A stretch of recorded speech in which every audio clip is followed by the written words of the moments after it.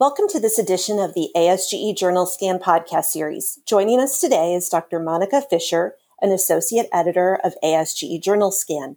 In this segment, Dr. Fisher will be discussing a study recently published online by Clinical Gastroenterology and Hepatology. The title of the study is High-Dose Vitamin D Does Not Prevent Postoperative Recurrence of Crohn's Disease in a Randomized Placebo-Controlled Trial.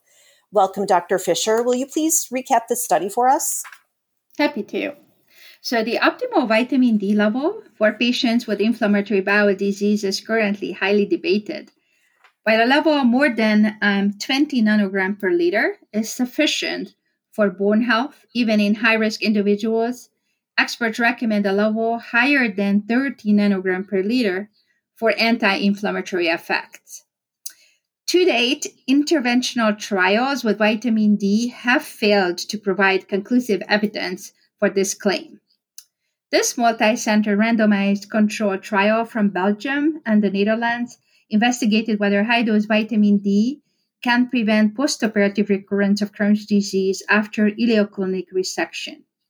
Patients were assigned to receive either weekly 25,000 international unit oral vitamin D, a total of 72 patients, or placebo, a total of 71 patients, for 26 weeks.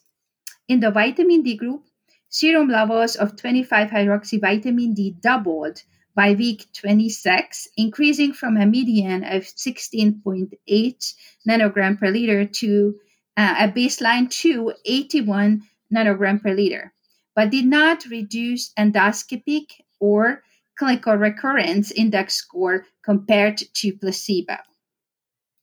So what makes this useful to clinicians? So, vitamin D deficiency is very common in patients with Crohn's disease. Screening for and treatment of vitamin D deficiency is one of the way our quality is measured in our daily clinical practice. However, it is not clear whether vitamin D deficiency is a cause for or a consequence of active disease. Preclinical data and trials without endoscopic endpoints actually suggested that higher levels of vitamin D were associated with lower rates of active disease and relapse.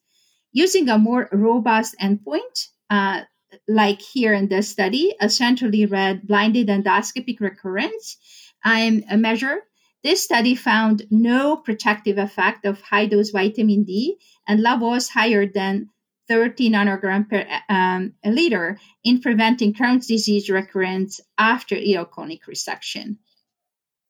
Great. Well, Dr. Fisher, thank you for providing insight into the study for us today. This is my pleasure. Thank you.